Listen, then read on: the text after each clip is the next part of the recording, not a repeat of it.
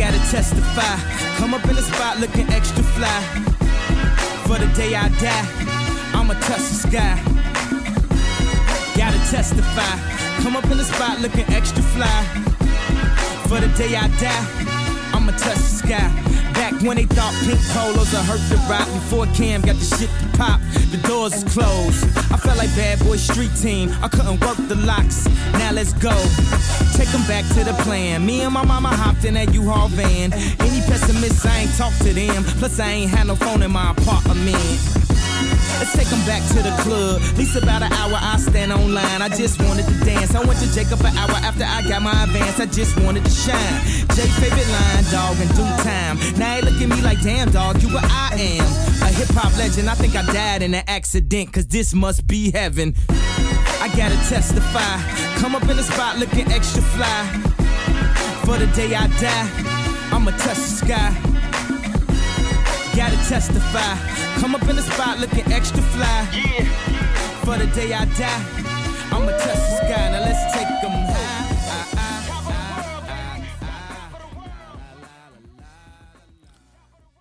Yo, what's up? Welcome back. Now, something fascinating happened early this week, or by the time you hear about this, it'll be last week. A certain figure decided to make a huge statement on the first day of Black History Month. Oh, I know what you're thinking. I must be talking about Brian Flores' massive lawsuit levied against the NFL. Nope, but we'll get to him in a moment. Because it sort of relates. Now, I'm actually talking about a certain Florida governor who has not only submitted his plan for redistricting towards the Florida legislature, but is asking his hand-picked Florida Supreme Court to weigh in on his controversial plan. Now, why is this controversial, may I ask? Well, it's because his plan would diminish Black representation on the congressional level. So why would a governor who has clearly appointed a few Black people during his time be so hell-bent in diminishing Black representation? Because he knows it's not the one-off, high-level appointments that matters in Black empowerment. It's the representation. Sort of like how an organization will and can hire a Black person in the front office, but will refuse to put one in the coach's sideline because they know representation matters. Oftentimes when charges of discrimination are levied, an organization will point to the hires that represent its diversity. Now, I want to make this very clear. Just because you yourself are not oppressive and or your experiences don't earmark oppression doesn't mean you're not part of an oppressive system. Oftentimes we operate with the narcissism that not only reflects our purview of the facts, well, this is my experience, therefore the state of things on how the world works, unquote. That's like saying racism, sexism, and bigotry doesn't exist because you have yet to experience or feel it. And nothing could be further from the truth. It's important that we don't carry the water of white supremacy just because you've been afforded a drink. The main idea of the solar system was proposed by Polish astronomer Nicholas Copernicus in 1543, who said the sun was the center of the solar system, and it made planets move around it in perfect circles. In his book entitled On the Revolution of Celestial Spheres in 1543, published in Latin. Can you imagine a world that says that the earth is flat and the center of the universe just because we want to ignore facts and highlight our own experiences? Of course not.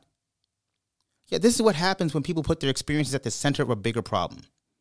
You and your experiences are not the center of the universe, nor some token and or one-off an example of the bigger problem that's been levied. Now back to that other big news from last week concerning a certain NFL coach looking to take on the world's most powerful nonprofit organization. He really shook up the sports solar system with his civil action. Now, will his lawsuit mean anything in the larger scope? Maybe, maybe not. That remains to be seen. But as the old adage goes, in order for one to reach their goal, you must aim for the stars just to land on the moon. But in order to do that, you got to touch the sky. And if you can help it, preferably look extra fly. All right, so welcome back to Uncultured Bias. Last week we had a pretty good run. We had dropped 2 podcasts, one on the Janet Jackson documentary, and of course we did a high-level intellectual conversation surrounding Black representation on the Supreme Court. Check those out. Obviously, if you're on Spotify or Apple, please share. Thank you guys for listening. One thing I ask you guys to do is continue to rate the show on Apple. If you are listening on the Apple device, we're going to shout out to our sponsors, mycompasstaxadvisors.com. You can reach them at mycompasstax.com or 850-273-7193. Of course, if you're looking in the market for real estate, contact Keystone Global Real Estate at 407-680-8510. And of course, you can reach Smith & Williams Trial Group if you're in the market for estate planning, wills, guardianships, power of attorneys, trusts, all that fun stuff. And you can reach us at 888-SWTG-LAW or at cwilliams@swtglaw.com. All right. Done all that nice little opening. And I want to go ahead and bring on my guest. He was actually on my podcast last year, and ironically, or not ironically, he was on the second week's podcast. So we just started off season 2. Welcome back, LaRon. You still with me? I'm with you, brother. How you doing, man? I'm doing well, bro. Doing well. Thank you for coming back on this pod, man. Thanks for having me. Yeah, last year we had you, and a really great response. And I actually want you to have you on more often than not, but you're so busy, bro. Man, 3 kids, a wife. I know. By the way, I barely have enough time for my job, but I'm trying to happen. Congratulations on your child. He's like, what, 2 months now or 3 months? It'll be 3 months, February 8th. Yeah, that's dope, man. Jalen, my baby boy. Yeah. You done? Are you guys done? I don't have a choice, man. He said, put that thing in his holster. Yeah. Yo, our families are close, man. And so I know your wife, she's like, I'm done. She really just focused on being at her finest before she turns 40. So that's really what this is about. Okay. I got you. So I got to step back. She gave me 3 and 5 years. So, that's a lot. That's kind of like Steph Curry numbers, man. Yeah. Yeah. 5 years, so. she definitely could hold the trophy. Yeah, she like Chef Curry, so I gotta respect that. Yeah, definitely, man. Your oldest, though, King, man, I saw a video that he was balling on the football field. Yeah, he's starting to learn a little bit. The first week was really interesting because he had never played, so he was just out there running around crazy. But then the second week, he started to get the hang of it. Got a few touchdowns, had mama going crazy in the stands. So it's been fun to just see his growth. And it's once kids get comfortable, it's really fun to watch them in that type of environment. Yeah. I by the way, just proper introduction. LaRon is he played in the NBA for a number of years. Still has a number of different connections. After the NBA, he worked at Nike, and now he's back with another NBA organization in a front office role. So just to give proper perspective. So just to kind of piggyback or segue into from football, I want to get your thoughts on the whole Brian Flores situation. Like, we can do a deep dive, but I wanted to give you some room to kind of what was your initial reaction or just thoughts on everything? Well, I think my first initial reaction was, wow. It takes a lot of courage for a black head coach who's up for head coaching positions. Mm-hmm. Make this type of move, knowing that the ramifications historically have been proven to be very severe in terms of his career moving forward. And so my first reaction was like, wow, that just takes some real courage. Mm-hmm. And anybody who knows the story of Muhammad Ali, when he refused to fight, he was really without work for almost 3 years. Yeah. And it caused a lot of financial hardships on him and just the public blowback. Now everybody is cool to love Ali, but back then, similar to, how most of our black civil rights leaders were, they weren't loved until they no longer with us or unable to really, with Ali, when he lost his ability to really speak, people really started to, throw in the I Love Ali t-shirts. But, so when I saw it, I was really impressed that Brian was willing to put himself on the line like this, knowing that it could really have some severe ramifications for his career as a head coach. And then after kind of listening to it and having a chance to digest it, I applauded him, because anybody can see that the NFL, as most sports leagues do, has an issue with diversity in its coaching and executive ranks. Right. And so I was happy that he is taking this step to bring it to light. I was, unfortunately for him to have the experiences that he's had, that's not fun. That's not cool to hear about. But it's so many black coaches and minority coaches who I'm sure can relate to what he's going through, that, I think it'll be a great opportunity for the world, in the sports world in particular, to have a real conversation and bring some awareness to what's going on. Yeah. Yeah. I thought this definitely opened the doors to really talk about like what is representation. To your point, I know there was a question that was given to him when he was on doing the rounds on different sports shows, and about, you're up for some coaching jobs right now, and how does that affect you? And let's just be honest here, like no team's gonna hire him at this point. Like it's like he can throw his hat on. If it was hard enough for him to get a job anyway. Yeah. He just pretty much put the kibosh on that. Like that's not happening. Yeah. I mean, you would. I'm still hopeful, but I'm being really unrealistically optimistic about it, because we know how this works. The owners are going to show some level of solidarity. And so it's really unlikely that one of them will break that. It's almost like the blue wall, right? Right. Like I don't think anybody's going to step across that line and say, hey, you know what? While this lawsuit is going on, come coach my football team. But I'm hopeful that somebody will have the courage to do the right thing. Mm-hmm. He's obviously qualified. Anybody who's been watching the NFL over the past 3 years, his Miami Dolphins teams, when he got there, were very, very, very poor in terms of talent level. The organization was in disarray, and he's managed, despite that, to take them to 2 winning seasons in a row, which something I think hasn't been done in 18 years. Mm. And he did that with a young quarterback who was in and out of the lineup that he wasn't even a fan of. Yeah, and that's the other thing. There's been a lot of talk about the fact that that's not even the quarterback that he wanted to take. Right. He wanted to take a guy in San Diego, the LA Chargers, Justin Herbert, who has become a star. Right. And so, and the other thing too that is very telling, when they fired him, they kind of leaked out information that he was difficult to get along with. Yeah. And that's something that we see as black men, black people so often happen in all of our workforces, is that we get labeled as difficult or angry or all of these things that stain our reputation and would make an already tough process even harder, because now you have this label attached to you. So, I think he has proven himself to be a very capable head coach, but we know that there are bigger issues that are, at hand that may prevent him from getting that opportunity.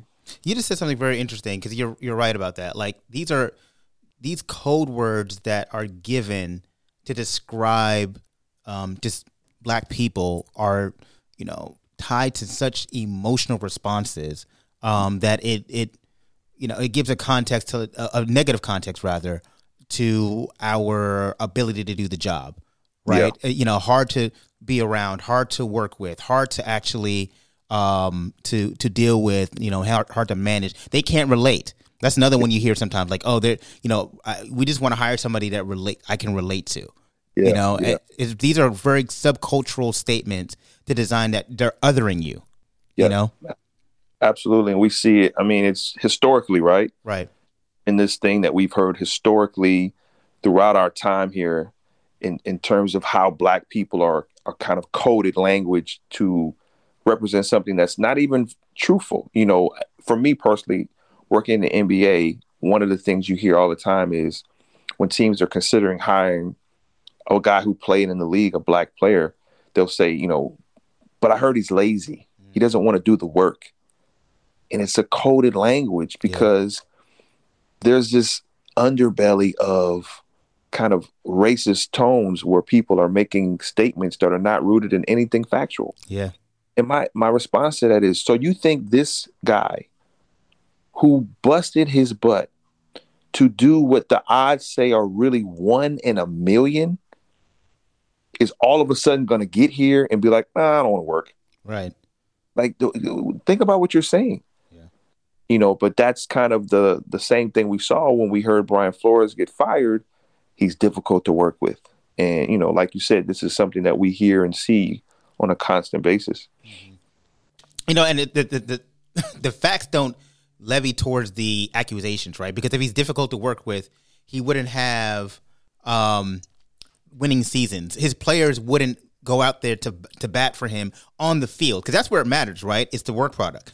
And like, you can tell when a team stops playing, starts tuning out the coach, or is not responding well to their coach, and that is not the case.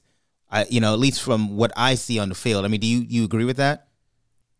First of all, if your team is going to reflect in a lot of ways if they're still fighting for you, right? And Right. we watched the Dolphins throughout this year. They got off to a terrible start. Yeah. They didn't quit on him.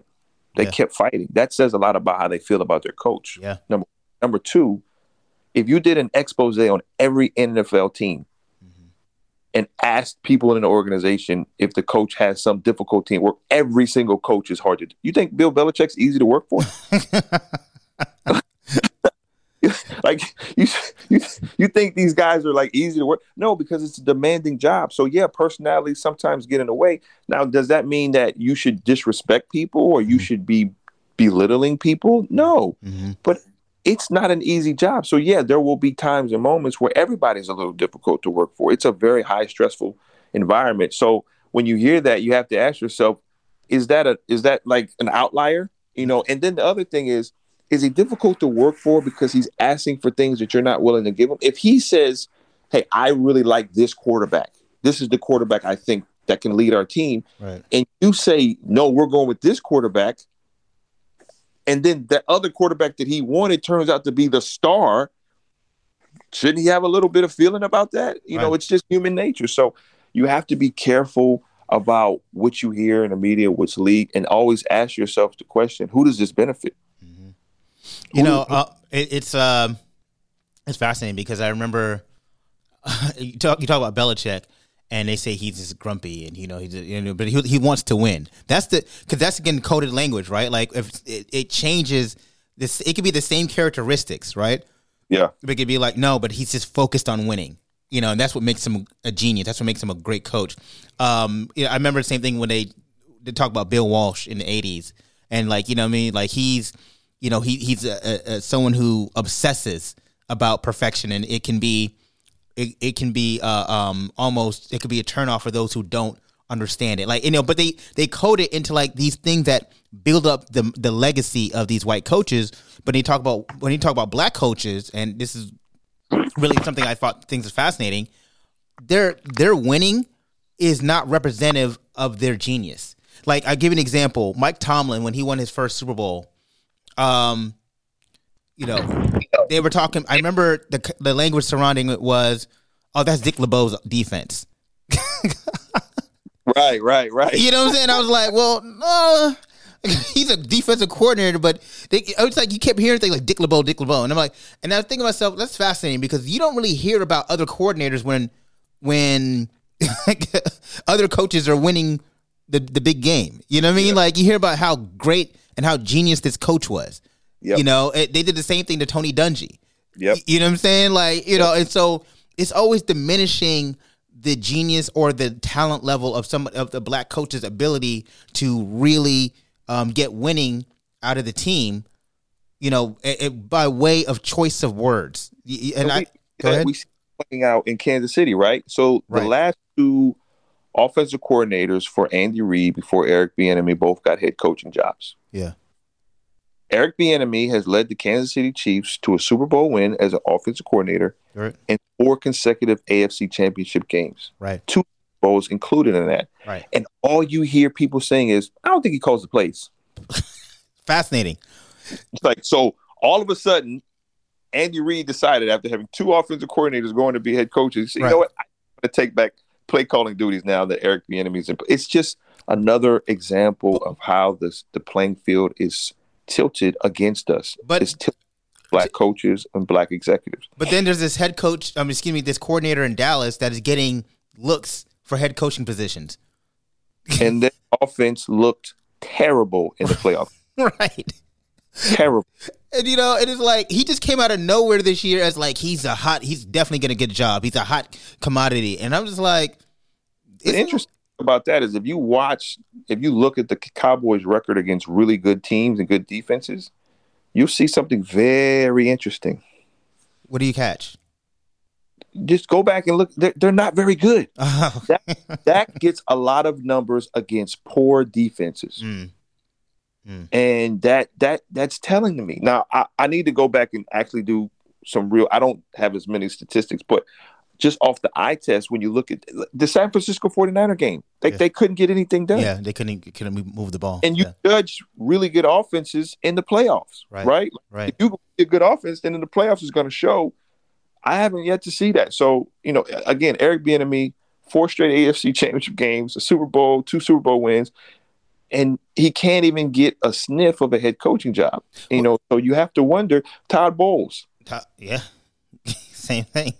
Defensive coordinator for the Bucs, #1 run defense in the league, Super Bowl winning defense. They absolutely dominated in the playoffs last year. Yeah, can't get a look. Keep the same team. Byron Leftwich. Exactly. So it's so, and he removed himself from the Jags job quite recently, but he should have had a job. And I'm sorry. Go ahead. Again, it's the same. Yeah. It's just the same type of examples of the playing field not being fair or even. And that's disheartening. Even you look at the amount of coordinators that we have that are black in the NFL, offensive, defensive coordinators. It's disheartening. Yeah. Yeah. Because that's supposed to be the launching pad to becoming a head coach. The New York Giants, who are in this controversy, hired Joe Judge from the New England Patriots. He was a special teams coach. And it shows, by the way. Right. That's like running quarterback sneaks on 3rd and 8, right? Right. But it's like, if you're a black coach and you see this, how can you not look at the system and be like, this is unfair? Right. Jim Harbaugh was about to walk himself into a job in Minnesota until he decided to come back to college. You know what I mean? Self out of that. Yeah. The funny thing about Byron Leftwich, it's a cool little story. AB said, he said, he's obviously no longer on the team, but he said what he liked about Byron Leftwich was he told the boys, he was like, hey, if any of y'all got bonuses in y'all contracts, let me know because I'm all about getting y'all your money. You saw that quote?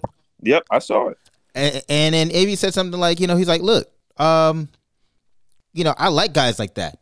Players love guys like that because they care about you, and that means he's going to run plays in order for you to meet your salary benchmarks.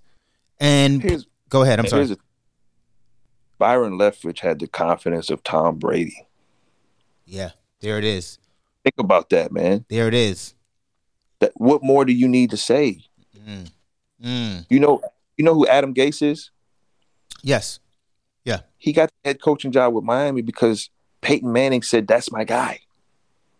Byron Leftwich has the confidence of Tom Brady. Like, what more can anybody say? When you think about that. Yeah. Yeah. That's I didn't even think about that. That's true. That is, and Tom Brady's considered the GOAT. Come on, man. Like if Tom Brady trusts the guy. Right. What are we talking about, right? Right. So I think Brian's lawsuit, hopefully, who knows how it's going to go in court, right? You're a lawyer. We both know being able to prove allegations is very difficult, right? And the NFL, if this does get to that point, which I don't think it will, but if it does, they're going to come with a high-powered legal team and drag it out and all these different things. I think it's going to eventually get settled the way Cap did because I just don't think they want anybody peeking under the hood. Well, that's really the thing. I tell people when I'm on a couple. I've been on a couple other podcasts and shows throughout the country, and they had me on, and I said, "Listen, the idea that this lawsuit is going to go to trial is preposterous. It's not getting to trial. It's going to probably end in about I would say I would cap it at 2 years, right? 2 years, and about that time they may go through arbitration, but definitely go through mediation. But really, what the NFL doesn't want, they don't want the dirty laundry of the discovery. You do lawsuits like these not because you're trying to bring them to trial. You're trying to bring out discovery to bring them to a heel so you can get to the table of negotiation. That's the whole point of it. Okay. And so that's really the thing. Like, honestly, because even looking at some of the lawsuit, it's like, there's not, this, I don't know if he has he has standing here. Like, I look at certain things like, there's no standing here. That's not a strong argument. But it's really not. A complaint doesn't have to be strong in order to, get it to a phase of discovery. You just have to, meet some preliminary aspects of things in order to get it to a certain place where we can get to discovery process in trial. And that's, That's kind of what I had a conversation, barbershop talk with the guys. And I was saying, listen, man, as you saw with the Cap situation, the NFL is not trying to go to trial, right? Like, they don't want people pulling out these emails and getting into, like, they don't want that. And for Cap, it was like, do you want to drag this out, and make this a long, drawn-out process where at the end you may not even get anything out of it? Mm-hmm. And, with Brian, I think what's really going to be interesting to me with Brian's lawsuit, there's going to be a lot of NFL coaches, former and present, Black coaches who are going to come out with their own stories. Yeah. And that, to me, is going to be really interesting to see how that plays into this equation. Yeah. Because, again, to prove allegations is very difficult in certain instances. But to hear people's stories and to hear what they've experienced, that can sway the public opinion of the league. And the league, as we know, is very sensitive to when the public stops paying attention to those games. Yeah. Yeah. That might be the thing that really, impacts how this goes. So a bit, later on in the conversation, I want to talk about the ripple effects and Kaepernick, but I actually want to ask you an interesting question. As I was talking to your wife, and she sent me a text message earlier in the week, and then she, revealed that she was actually sitting next to you when she sent this message. It was about Brian Flores having white attorneys. Yeah, that was the first thing she said. Yeah. And so we had this, long text message exchange. And so, I thought that was fascinating because obviously you're married to a Black attorney. Yeah. And other Black attorneys. And it levied this conversation within a lot of Black legal chat groups about, the hardship we face when, trying to get these type of suits, because we're not given the same type of look that, other lawyers or law firms are given. But even still, it's even insult to injury when you're suing for racial discrimination and you don't even consider Black representation.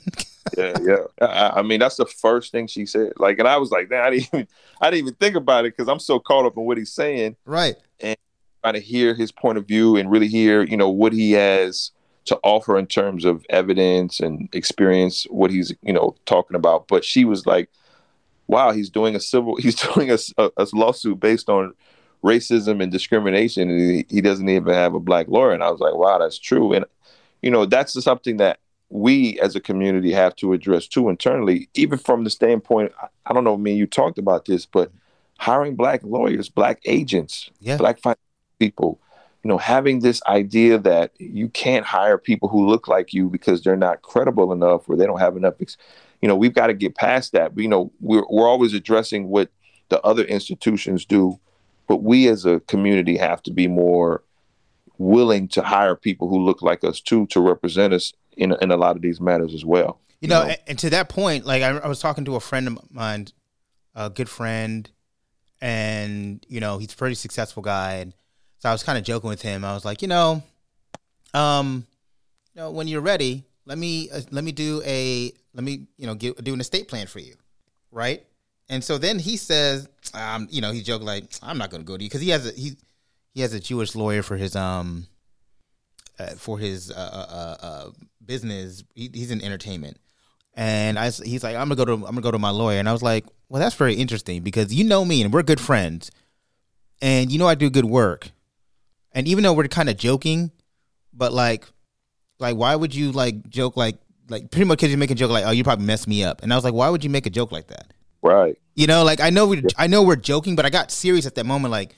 Because that's that's deep seated within your subconscious of you don't think I could do the job. Because even if you don't go to me, but why would you did you say that to the other attorney that is representing you? And obviously that relationship predates him and I. you know, Right. because we started getting close in the last couple years. But so I never asked to like represent him, but I just thought like, did you automatically say, oh, well, they don't know what they're talking about based off of, you know, the color of their skin or the lack of melanin, rather, you know? It's real. It's real. You know, I heard something a few years ago that really stuck with me, and I had to kind of do some self-reflection too. Mm-hmm. Somebody said it's really interesting when you have a black business. Let's say you have a clothing business, right? Yeah.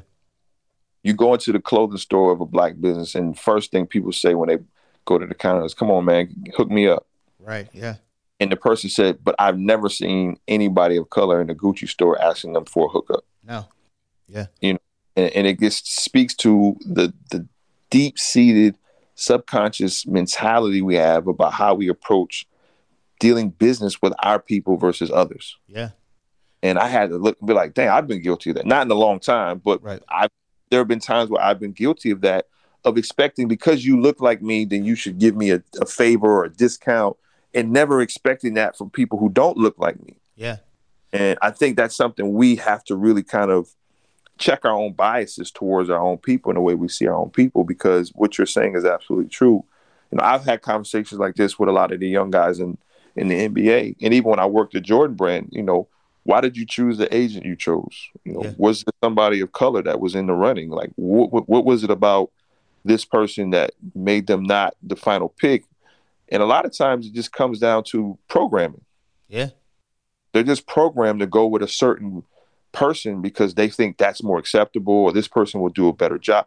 And we have to really start challenging those thoughts and those biases in our own community with our, you know, with the way we handle and look at business. You know, and to that point, it's also, this is how you create community generational partnership and wealth, you know, because it's shown that when, you know, black people, when we earn income, we just don't hoard that within ourselves. We often divest that into whether community programs or our own family.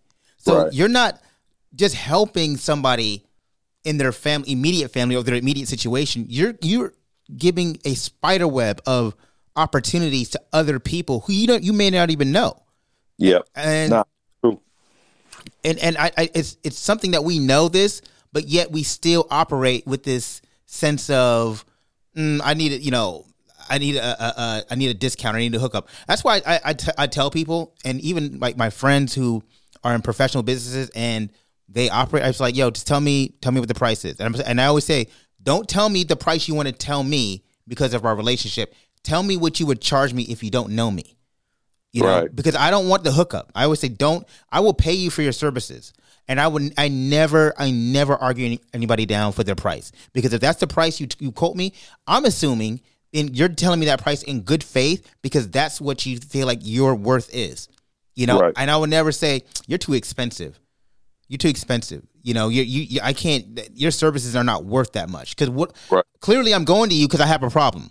So just quote me. Just quote me. Just tell me what you are, and I will have to deal with it. Like, can I afford that? Not whether your prices are too expensive. Like, can I afford to meet that threshold of which you've put out? So. Real thing. So for me, the way I handle it now is I just ask everybody for a discount. I'm frugal. Some would say you are frugal. So, yeah. The way I made it fair is now I ask everybody. Fair. That's get a discount. Can I get a? That's fair. That's fair. So, you know, kind of running along with your point. You know, I really believe that it has to be a concerted thing. We start with our kids, and understanding that black business is valuable, and we should look at it as such, and not look at. I had a point that I was trying to think of, but there is a trepidation in terms of how we approach black business. And this is what I was going to say. We have to stop acting like every black business represents every black person. I actually thought about that when you. Yeah, yes. Thank you. One black person does somebody wrong. It's like, oh, that's why I don't mess with that. That's why. It's like, you know how many other communities have messed people over? Yeah. And we don't hold that one person accountable for the whole community. Right. But when it's in the black community and like one person does something to mess somebody over, it's like now everybody has to fall under the same umbrella, because this lack of trust is already running rampant amongst us from the start. Yep. It's this self-hate. We have to fight that urge to want to just push everybody under one umbrella because one company or one business did us wrong or did somebody wrong. You know, that's another thing I've seen happen a lot. Mm-hmm. You know, it's that's a fascinating thing because I often think to myself, like when they say, oh, you know, black business, and I think to myself, like, to your point, I'm like, you know, we're the only people that really get that charge levied against us because in any other aspect, let's just look at the presidency. There are a number of white presidents that have like screwed us. Like, you know, white male presidents that have screwed us, and nobody says, "Well, that last white man really screwed us." So maybe we need to go ahead and look into some other places for some leadership. It's like no, but you know, we don't do that. We like, no, that guy looks presidential. You know, yeah. But when Barack was, he was like, oh, I hope he don't mess up. I hope he don't mess up because he's gonna ruin it for the rest of us. I'm like, what? Why? No question. That is a real thing. Like, we hold this person accountable for our whole community. And everything they do or don't do is a representation of every black person everywhere. And we're the only community that does that. You know, we got to get past that, man. It's really unfortunate that we have that mentality. Not all of us, but it is prevalent a lot. And when we talk about business and how we deal with business, it's the same thing with churches. Yeah. Somebody goes to a church and the pastor is in a scandal. See, that's why I'm fool with black. This is why I'm fool with churches. This is why I'm fool with churches. Yeah. It's like, okay. It's like, you better not do no research because you ain't going nowhere on Sunday. Right. You know, I want to talk about ripple effects, but before I do that, I'm going to play a clip, and you know, and then I want to get your thoughts on the clip, and then you'll see where I'm going with this. So okay. Though it ultimately failed, Flood's case had laid the groundwork for players to settle the issue at the negotiating table. We lost the case, but it was nevertheless very important because people got to know what was going on and why Curt Flood was doing this. 3 years later, pitchers Andy Messersmith and Dave McNally won an arbitration case that found owners could no longer renew players' contracts in perpetuity, opening free agency to all veteran major leaguers. Big League Baseball owners have maintained a grip on their players so strong that it has amounted to almost total control of their careers. Now that absolute power may be ending. The league also adopted what some call the Curt Flood rule, allowing players to veto any trade once they have spent 10 years in the major leagues, including 5 with their current team. But it was too late for Flood himself. Beset by financial and drinking problems, he exiled himself to the island of Majorca. He spiraled down into alcoholism, worked in a bar, which is maybe the worst thing an alcoholic could do, and ran out of money, and came back to Oakland, California in 1976, really a broken man. What amazes me about Curt Flood's case is that some of the other great baseball players sat silently on the sidelines and said nothing. That's hard to imagine. It's hard to imagine in basketball. We knew what Curt Flood was trying to achieve, and we felt he was right. 3 months after Flood had filed his lawsuit in 1970, Oscar Robertson and 13 other professional basketball players sued to abolish the reserve clause in the NBA, following an earlier failed attempt by star Rick Barry. 6 years later, they reached a settlement to bring free agency to their sport. The awakening was happening, but you can only tell after the fact. Free agency has been a wonderful sun coming up over the mountains, warming up the whole valley. On March 1st, free agency came to the National Football League. Wayne Gretzky has signed a contract with New York's hockey team. Though in many cases real power remains with the owners, free agency soon began to shift the balance across American professional sports. Anxious. So I played that clip for a number of reasons. When I was thinking about Brian Flores' lawsuit, I immediately started thinking about Curt Flood. Yeah. And, you know, I played it. I know that clip is a little long, but I wanted to give people who are not familiar, like, just how important Curt Flood really was to our current environment of sports. Yep. But go ahead. I'm sorry. That part is like, he never saw the benefits of it. Never saw the benefits of it. You know, so that's really, really sad, you know, that he fought that hard for something that, and it's similar, not the same, and I don't want to say they're the same, but when you think about Martin and Malcolm. No, you know, and honestly, and I don't think you're being disingenuous with that because, you know, Curt Flood was a leader in every aspect of the word. Like, you know, and he actually was a phenomenal baseball player. They won 3 titles with the St. Louis Cardinals in like 5 years, and he was a 4-time All-Star, right? An 8-time Golden Glove recipient. Yep. You know, and so he was not a slouch on the field. And you know, and so the idea that he decided to forego his career almost to step in front of, you know, this enterprise that was so oppressive. And he received so many, like, obviously it was the 1960s and early 70s. So he received so much vitriol from not only the establishment, but just from fans who once cheered him. Yeah. You know, and it drove him to alcoholism, you know, and obviously to an early death. Yeah. And so I don't, hopefully. The cost of liberation is very high, man. Pardon? What did you say? The cost of liberation is extreme. Yeah. You know, to seek, you know, abolition can really have an effect on your life. You know, it's I've had this conversation so many times. I often think that's one of the reasons that Oscar Robertson is not more celebrated. And he was in that clip, by the way. I know. Yeah, I know. You know, but I'm just talking to people. Yeah. I read Oscar's book, and it really, to me, seems like one of the reasons he is not more celebrated is because of his stance that he took towards liberating players to have more freedom. And it's a shame because I love Jerry West. Yeah. Like, he's go, but you cannot talk about the 60s in any shape or form in the NBA and not mention Oscar Robertson. Yeah. You can't.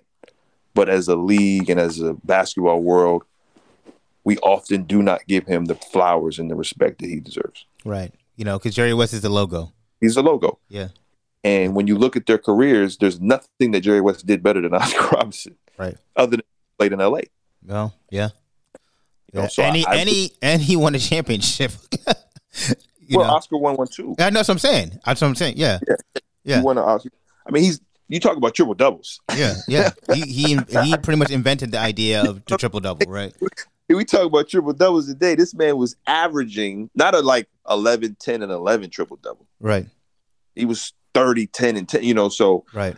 The cost of liberation is really high. And bringing it back to Brian Flores, I'm just hoping that the community of coaches, and not just black coaches, right, but white coaches and black coaches and female coaches and male coaches, all support him in some way or fashion, so he does not end up like Curt Flood, feeling alienated and ostracized from the game. Because what he's doing takes courage. What he's doing will take a community of people to support him and his family. And I'm hopeful that happens, you know, as we move along. So I want to ask you, but what do you think the ripple effects? If I know if you don't have any special powers, and maybe you do, I don't know, but just changing diapers, man. That's my only special power.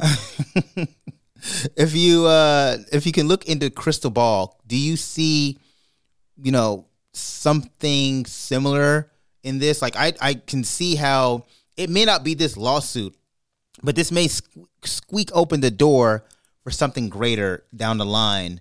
As far as, you know, I know we talk about the people say we just don't want to take away the Rooney Rule, but, you know, Rooney Rule is actually a joke, to be honest, because it doesn't really it gives the appearance of equality, but it's not. It's clearly it's not doing the job. It's like the flopping rule in the NBA a few years ago. It was really cool when they came up with it, but then you realize they weren't going to enforce it. So it's like, oh, never mind. It's a slap in the face. Yeah. And but one of the fascinating things I know Denver has come out in strong response to this, but he talks about how in his lawsuit, how he flew over to Denver and they came in an interview unprepared. I just want to make sure I'm painting a picture here for people. You have a job interview in another city. So that means you got to board a plane. Yeah. And you say, all right, the job's interview at Friday at 9 a.m. That means LeBron needs to leave his house on Thursday early in the day. Oh, by the way, he's probably been preparing for the interview for the entire week. Oh, for sure. Right? So then he leaves his house, his family, jumps on the plane, heads to Denver. Wants to get to Denver at an appropriate time because he didn't want to get there like at 12 a.m., right? So you want to get there, maybe around 6 p.m., 8 p.m., because you want to be able to check in your hotel, relax, and then get prepared for the next morning's interview, right? Right. So you get to your hotel, you flew across the country, right? The interview's at 9, and I don't know when the interview was, but I'm just doing an arbitrary number that Brian Flores. But the interview's at 9. Get there, you're like, you know what? I know they said it'd be 15 minutes early, but I'm gonna get there at 8:30, right? Because I don't want to be walking in the door when they're walking in the door. Right. So I want to be there ready. So I'm there at 8:30 a.m., ready to go. Had my coffee an hour ago, know my lines. I'm ready to hit this. All right, it's 8:55. All right, it's getting a little close. I don't see nobody walking to that door, but people they show up right on time. So okay, 9:05. All right, well, I mean, start checking your like. Did I have the time right? I thought it was 9 a.m. Okay, well 9. You call your agent. You say 8. Yeah, I thought you said it was 9 a.m. Yeah, they said 9 a.m. Okay, I'm tripping. 9:30. Well, damn. Like, I mean, what's what's going on? Like, you start calling the office. Hey, I know I had an interview on the books here. Is this still going on? Was something last minute happen? No. Have the date wrong? Yeah, I have the date wrong. Did they cancel it? Or no. We still have you scheduled for an interview, sir. And like, all right, 9:30. All right, 9:45. You're like, well, I guess this interview's not happening. And then you kind of, but you're not sure, and you check back in, and 10 o'clock happens, and they come strolling in, and when they stroll in, they look disheveled, like they've been having a few drinks. Do you know how demeaning that is to you? Because you've been ready to go. So since the biggest interview of your life. Biggest interview of your life. You've technically been ready to go since Thursday because you prepared for this interview by jumping on your ass on a plane.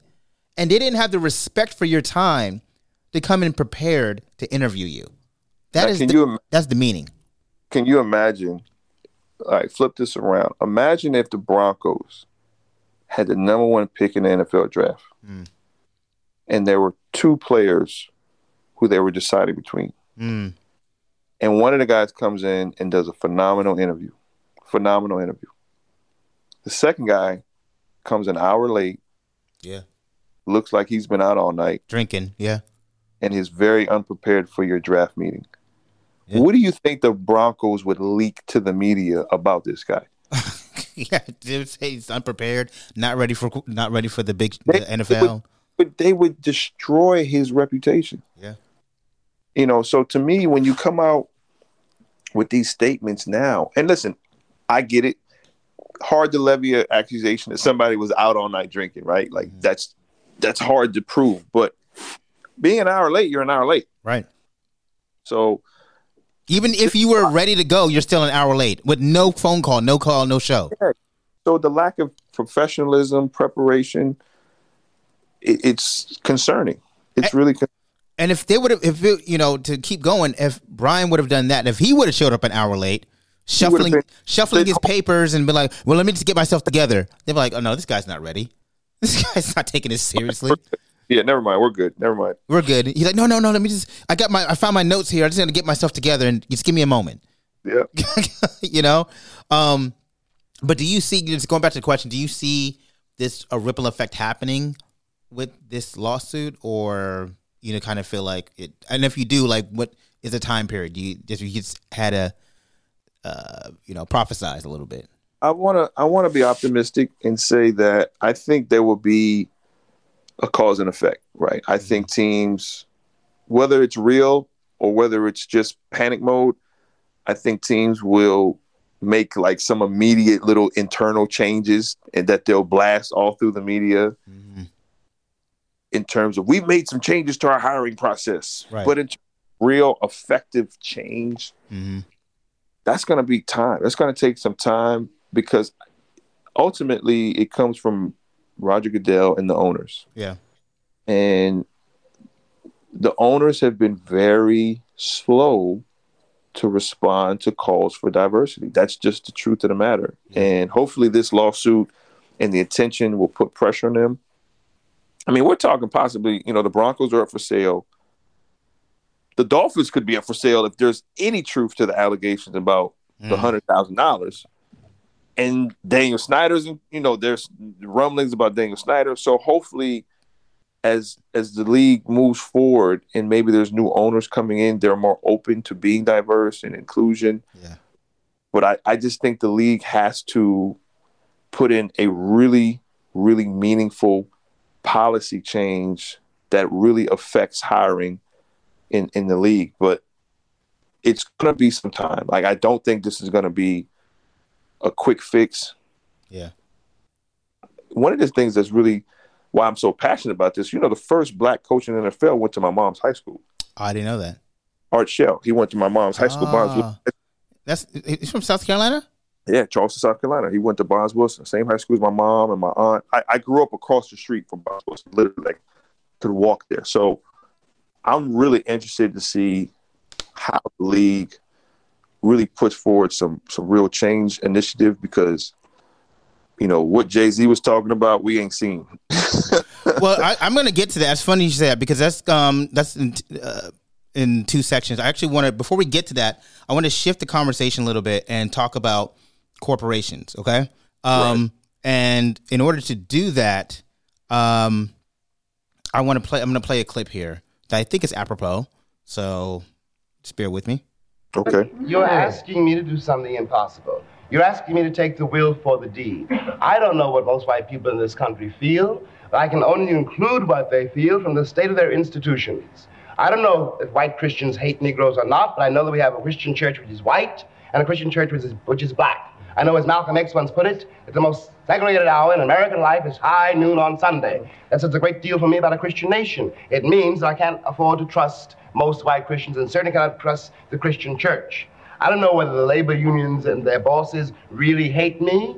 That doesn't matter, but I know I'm not in their unions. I don't know if the real estate lobby is anything against black people, but I know the real estate lobbies keep me in the ghetto. I don't know if the Board of Education hates black people, but I know the textbooks I give my children to read and the schools that we have to go to. Now, this is the evidence. You want me to make an act of faith, risking myself, my wife, my woman, my sister, my children, on some idealism which you assure me exists in America, which I have never seen.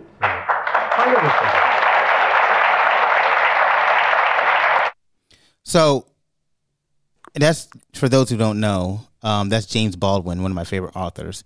And he has a great quote that goes along with that great clip is, I cannot believe what you say because I see what you do. Yeah. And I say all that to say, because I teamed that up because it's Black History Month.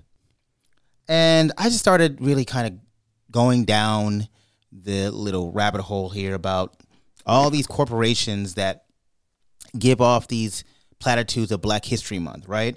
And sending out tweets and everything like that. But then, that's just what they're saying. But then you look at corporate, like say Microsoft gave $135,000 to senators that filibustered the voting rights. Verizon gave did a Black History Month post, but they gave $126,000 to senators that filibustered against federal voting rights. Google, $99,000, Dell, $41,000, Amazon, $30,000, right? Facebook, $127,000. Metaverse. Is it Metaverse? Yeah, the Meta. Yeah, right. Meta. You're right. All these, they've done all these platitudes of celebrating Black history and celebrating Black people, but that's their tweets. But then their actions are showing something else, something that directly affects, because their tweet doesn't affect Black culture. Right. But voting rights does. Yeah. And I say all that to say,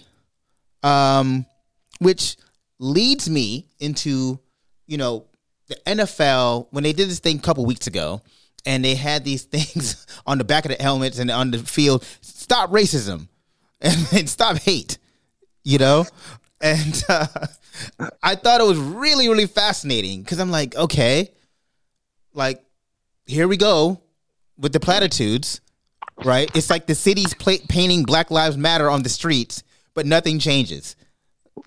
It's that type of thing. I just wanted to kind of get your thoughts on when you have these performative aspects of allyship, but it's not really shown in the work and actions. Right.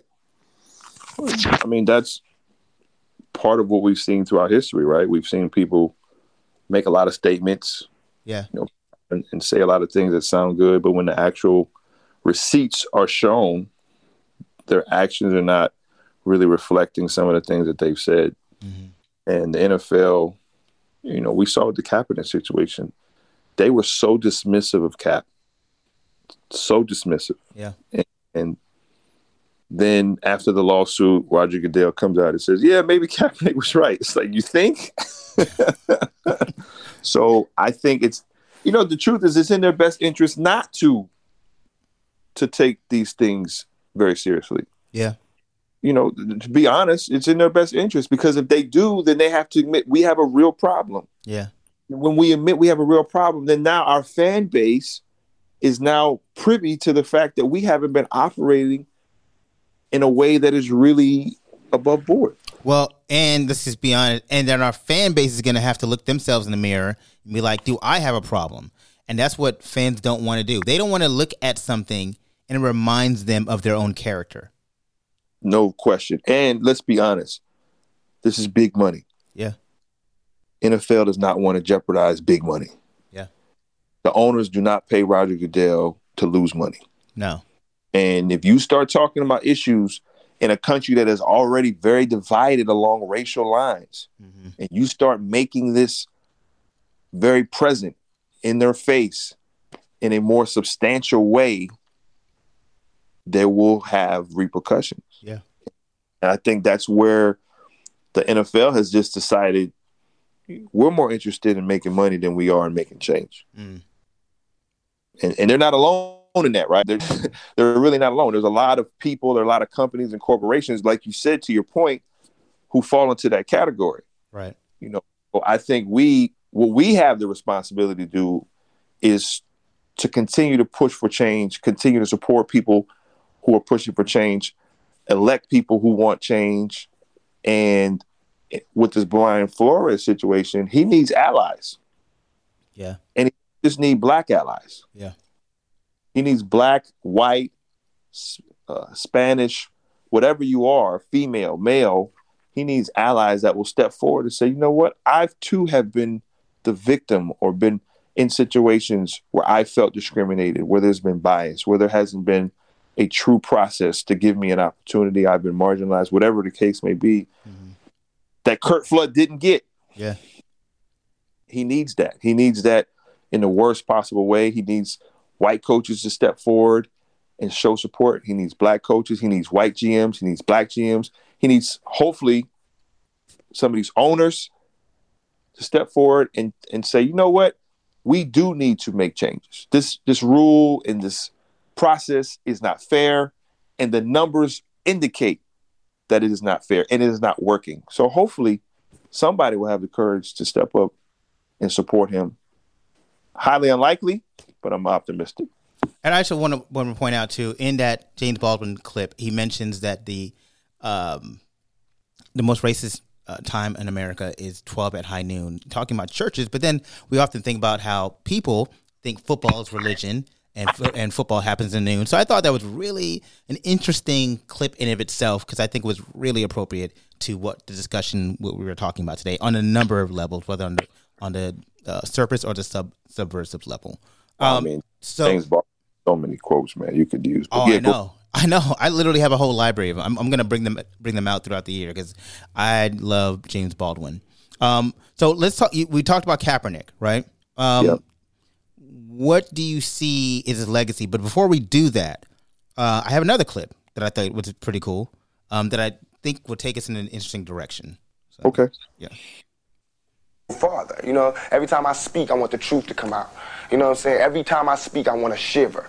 I don't want them to be like, they know what I'm going to say because it's polite. They know what I'm going to say. And even if I get in trouble, you know what I'm saying? Ain't that what we're supposed to do? I'm not saying I'm going to rule the world or I'm going to change the world, but I guarantee that I will spark the brain that will change the world. And that's our job, is to spark somebody else watching us. We might not be the ones, but let's not be selfish, and because we're not going to change the world, let's not talk about how we should change it. I don't know how to change it, but I know if I keep talking about how dirty it is out here, somebody going to clean it up. So, obviously that's Tupac Shakur. And we talked about with sparking the change, right? Yep. And do we think that Kaepernick was successful? Well, I think in my older age, I always answer that question with a question, which I know is rude. I really think it boils down to how you define success. Mm-hmm. And I think Cap's mission, to me, in a lot of ways, was to bring awareness to the fact that systemic racism, police brutality within our communities is an ongoing and prevalent issue that we all need to take note of. Then I think from that standpoint, yeah. Okay. I think he brought a lot of awareness. I think he made a lot of people uncomfortable. You could just tell by the reaction, right? Like there was just an uncomfortability that was in the air during that period. Right. And it dominated a lot of news stories and sports channels. I think viewership for the NFL was down one year. Yeah. And so I think from that standpoint, was it a success? Yeah. I think he brought awareness. He made a lot of people take note and stand up. And that, to me, is a credit to him and his kind of integrity and character. Has it made a real change in the NFL and the way they do business? No. Yeah. It hasn't. You they know, bring in Jay-Z. Jay-Z comes in with the song and dance. And that's what I want to talk about. Like, what is your thoughts on Jay-Z's partnership with the NFL at this time? Like, I find it fascinating that, his position, whatever that position is, it would help curating the NFL as palatable to black audiences. I would love to. I hate commenting on because I don't really know what Jay's objective was. And I did not like the "we're past the kneeling" comment. Yeah, it was really kind of dismissive in a sense, and that bothered me. I don't understand this partnership with the NFL. I don't like social justice initiatives. Like, what does that have to do with affecting real change within the NFL community amongst the people who profit from black and all of those things? So I don't really know where his partnership, what is rooted in, other than the halftime show. So I'm curious to really, I don't want to make too many comments because I'm just not really sure what the partnership is supposed to be doing. Yeah. I haven't seen any tangible fruit that says, oh, this is what their aim was. Right. I saw a couple commercials that were like, okay, cool. Right. But I'm just really not Did aware. it really move the needle, right? Because I don't know. Around talking about, you see the latest Jay-Z commercial with, like, nobody's talking about that. No. It's fascinating because, he's such a huge linchpin in our black culture respectfully so. But in this realm, we have yet to see his impact outside of the I'm sure the halftime shows. You know what I mean? Like, and shout out to Rihanna, because Rihanna was like, "Yeah, I don't give a shit. I'm still not participating." Like, but it's fascinating, and I'm gonna do a podcast just on that in itself, as far as like black entertainment and the commoditization of talent. But I'm just fascinated because he made this whole kerfuffle about we're past kneeling, and yet there was a direct line of Brian Flores' lawsuit and Kaepernick's, protest, and Kaepernick he's still the elephant in an NFL room that they refuse to address.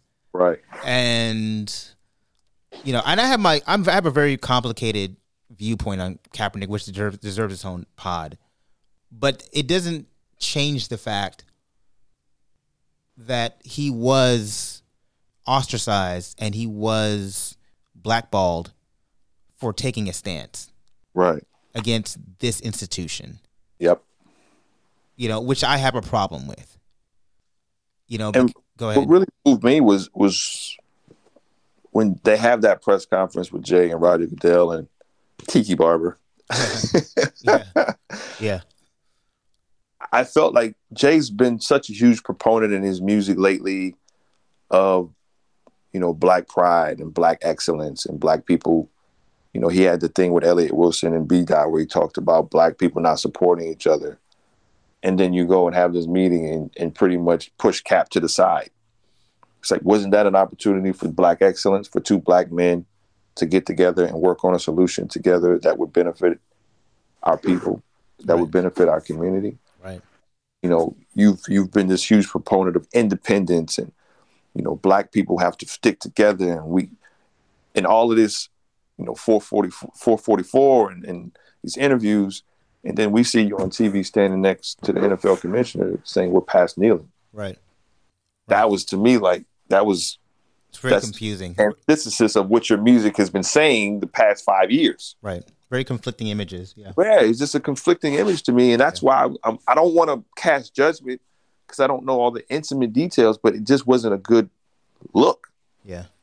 It wasn't a good look. And you could see it in just how divisive it was even in our own community. To this day, still. Yeah. It's still divisive. If you talk, right? Right. It's that balancing of our respect for what Hove has brought to the culture, but also it's did you just pimp us out? You know what I mean? Did you just pimp us out? Are you still big pimping? Yeah, you still big pimping, but in a different way. So you know what Dame says, man. I know, yeah. You cannot trust Jay when it comes to money, baby. Yeah, because he always going for self. Yeah. Listen, what Kanye said? Kanye said Jay admits that he's selfish. He's like, he said it too. Yeah, he did. He said Jay admits he's selfish, And Dame said everybody know Jay selfish. He said everybody know Jay selfish. Everybody know that. Yeah. There's probably there's a whole pot I can do on Jay. So I actually want to switch gears here and it's almost in the same light, but really get into your bailiwick here and talk about why do you think the NBA is so different? And I'm going to lay the foundation here by saying my theory goes back to David Stern in 1979, seeing that the world functions off of the commercial viability of individualism and star-driven league. So especially when Magic was introduced and then Larry Bird, and he saw that we can grow this brand into a global, platform because we can focus in on what makes us special, which is the stars. Right. That's my opinion. Well, what do you think? I think the NBA is more progressive than the NFL. Mm-hmm. And I think part of that has to do with NBA players have a lot more weight than NFL players. Yeah. I think that's a big part of what sells the NBA is different than what sells the NFL. The NFL is all about the shield. It's all about the NFL. Mm-hmm. And the NBA uses faces and names on the back of jerseys to sell its league, right? So you're intimately kind of involved with knowing who LeBron James is, who Kevin Durant is, who Steph Curry is, who, the superstars in our league are, whereas outside of maybe 5 NFL players, they could be in the same restaurant as you, sitting next same table, and you wouldn't know who they are. Not the casual fan, not maybe people who know sports, but the casual fan, they would know. Whereas you could be a casual and know 3 members of the Orlando Magic. So right. I think part of it is the star power that the NBA has. I think Adam Silver, to his credit, has made it more of a priority since he's become commissioner for minority diversity hiring to be a part of the league. Mm-hmm. They made a real push in terms of hiring more women. Yeah. And let's be completely honest, the last 2 or 3 years during the pandemic with the Black Lives Matter movement, with this push nationally, I think that's been part of the push in the NBA to make sure that we're not falling too far behind the times. And that's why this last summer you saw a record number of black coaches hired. Yeah. So I think that had a lot to do with some of the changes that you've seen with the NBA. But I do give the NBA credit. They are definitely more progressive than the NFL and Major League Baseball. We haven't even talked about Major League Baseball. No, we actually I do have clips from Major League Baseball too that highlights just the pejorative sense of how they viewed black management. But I'm not going to go there because we're already late in the hour here. So right. The fascinating thing about the NBA is how they embrace the idea of black coaches, and as opposed to like these other leagues just mentioned, Major League Baseball and obviously the NFL. Why do you think that's so palatable? Why do you think the owners, because these are still rich white men owning multi-billion-dollar franchises, why do you feel like the owners in this particular sphere are so comfortable with this idea of black leadership? Because it's all in the same. What did he say? Nah, okay. Listen, man, there's 30 NBA teams. Yeah. How many black head coaches? I don't know. That's a good question. I didn't look. Like 7? Like, Chauncey, Wes, Ime, Jamal. Now, those are all hired this summer. So that's 4. Doc is 5. Ty Lue is 6. Don't count Alvin Gentry and my Kings. Okay, yeah, I won't even count Alvin. We're not even part of the league. Monty is 7. And Willie Green is 8. And 5 of those guys were hired last summer. So you have 8, 5 were just hired out of a 30-team league. Let me see if I'm missing anybody. Let me go through it real quick. Oh, no, 9. Steven Silas in Houston. Oh, yeah. Who else? Make sure I'm not missing nobody. I want to Brooklyn, New York. Oh, 10. J.B. Bickerstaff. He was hired 2 years ago. In Cleveland. Yeah, so he's 10. Yeah. Anybody else? I don't want to shortchange nobody. We talk about Boston. Oh, Nate in Atlanta. So that's 11. Okay, so the NBA. Yeah, that's why I said they're more progressive than the NFL. Mm-hmm. But 6 of those guys were hired last summer.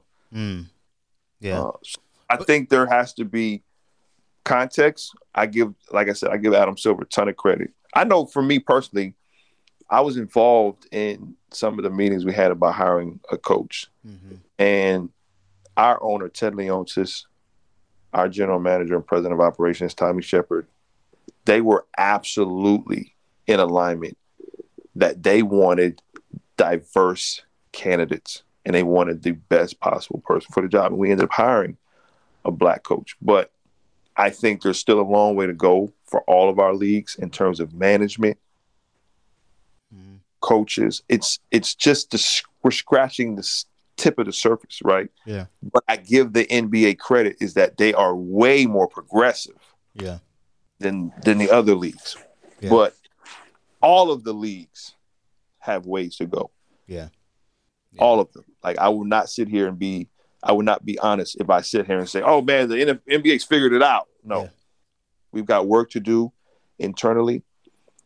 Females need to have more representation, but I give them a ton of credit. Like I said, Adam has made it a very well-known priority that he wants to promote diversity.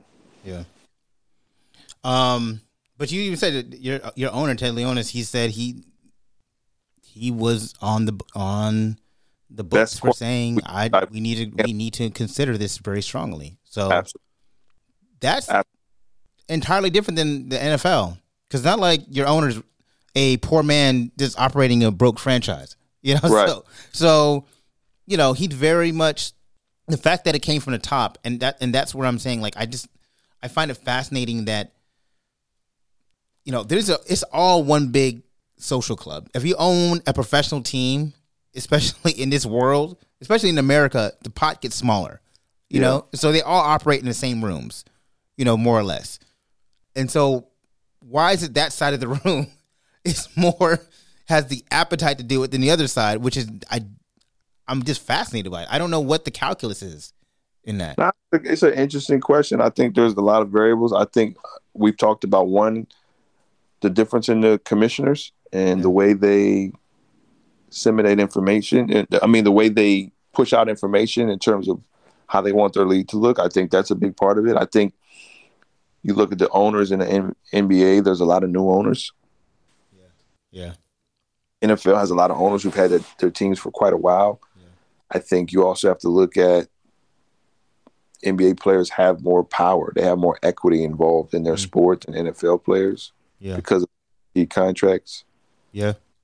So, I think that's really pardon, that's just my thought. I really do think it's because it's a star-centered league.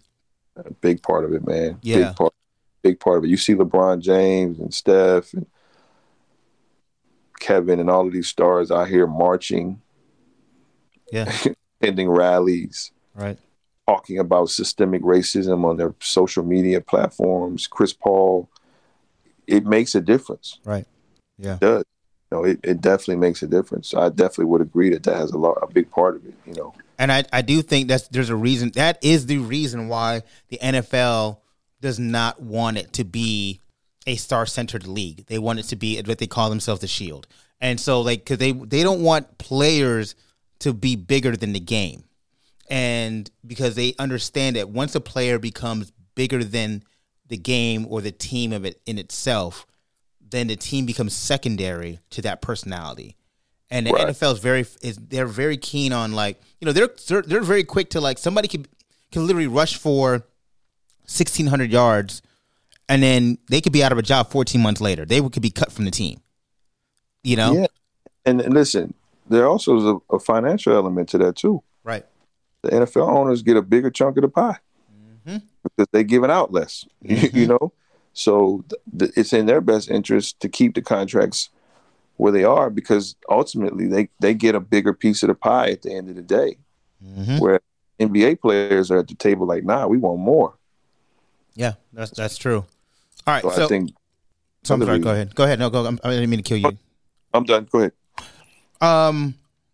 Because I know you got to get back to them babies. Every time you come on, I gotta ask you a Kobe story. Before that, I want to play just a small Kobe clip. And because that's I have to do it. Is it a lonely existence? Leadership is lonely. It is, but that's fine. Listen to me. Stevie stand right there. I want you to go there early. Listen to me. Go there early. I'm not going to be afraid of confrontation to get us to where we need to go. I think there's a big misconception where people think winning or success comes from everybody putting their arms around each other and singing Kumbaya and patting them on the back when they mess up, and that's just not reality. If you're going to be a leader, you're not going to please everybody, and you got to hold people accountable, even if you have that moment of being uncomfortable. Matter of fact, get your hands off me. Don't touch me the rest of the scrimmage. Get your hands off me. So, Bean, give me some a good Bean anecdote or story, for the coach. Good Bean anecdote.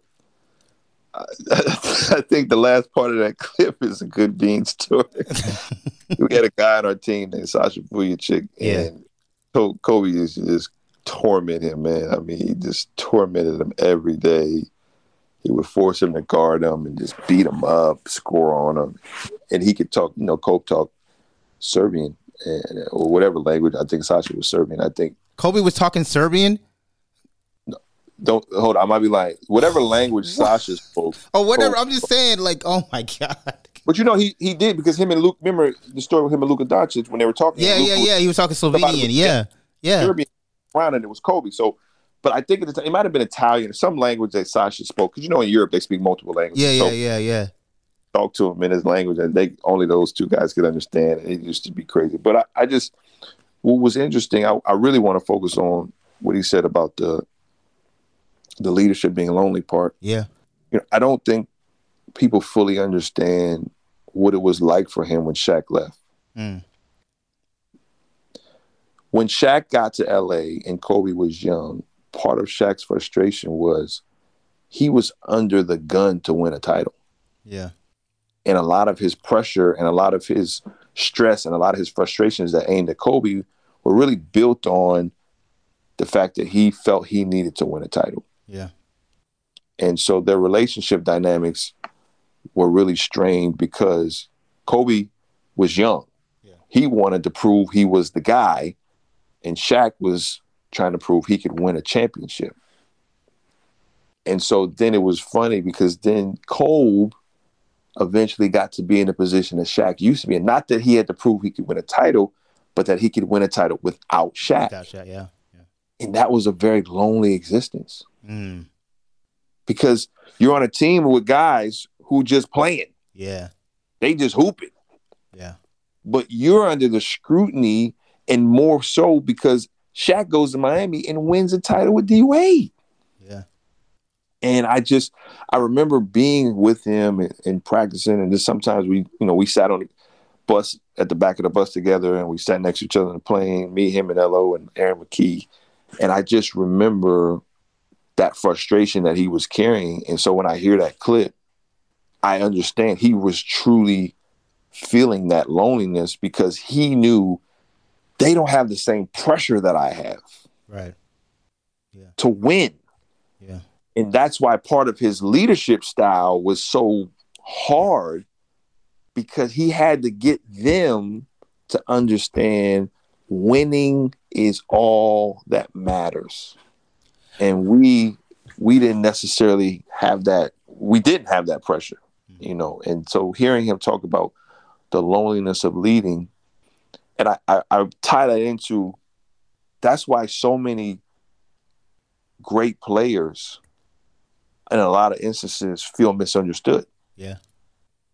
Because they have a pressure and an expectation that the other 11 guys do not feel or do not face. So, well, let's parlay that into even a bigger conversation, right? So leadership, I was having this conversation with a elected official the other day, and they remarked how tough it is and how, tough the position is. And in my mind, I wanted to say, well, you need to suck it up. I know it's easy for me to say on this side of the table, but Kamar, that's very insensitive. Yeah, man. but that's what I wanted to say. But you know why? Because I was like, this is the job.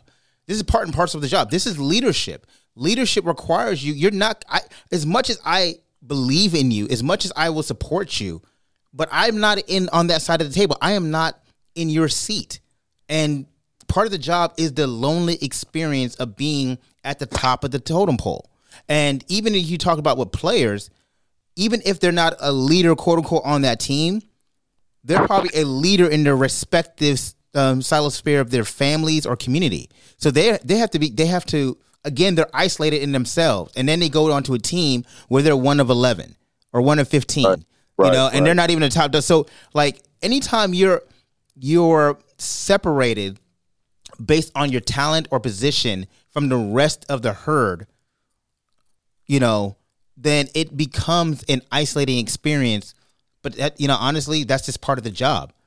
So I'm going to challenge you on that, right? Okay. Because a couple of things. Number one, that's often why leaders end up turning to dysfunctional coping mechanisms. Absolutely. Yeah. Because people say that to them. Like, you got to suck it up. This is what you signed up for. This is da-da-da.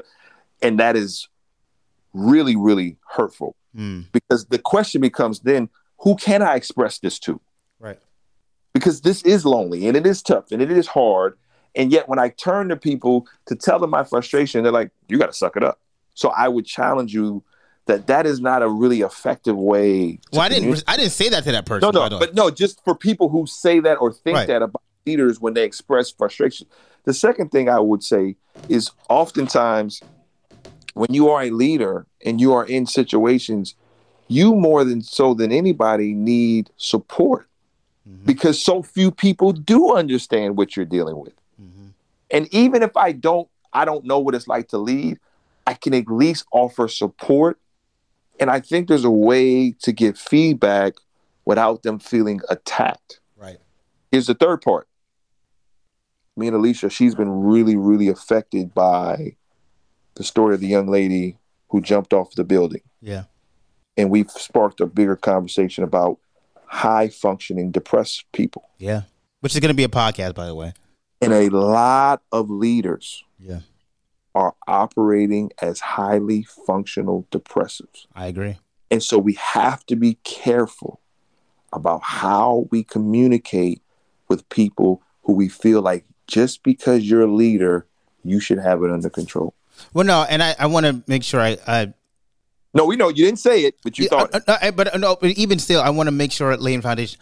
The fact that I was at that place where I was talking to this person shows my support. The fact that I was encouraging them, but in my, and I may think certain things, but I will try to communicate a sense of empathy and connection because I don't want this person to feel like they're already more isolated than they are. And you are. Let me squeeze this in because listen, me and you can relate to this. You a father and a husband, right?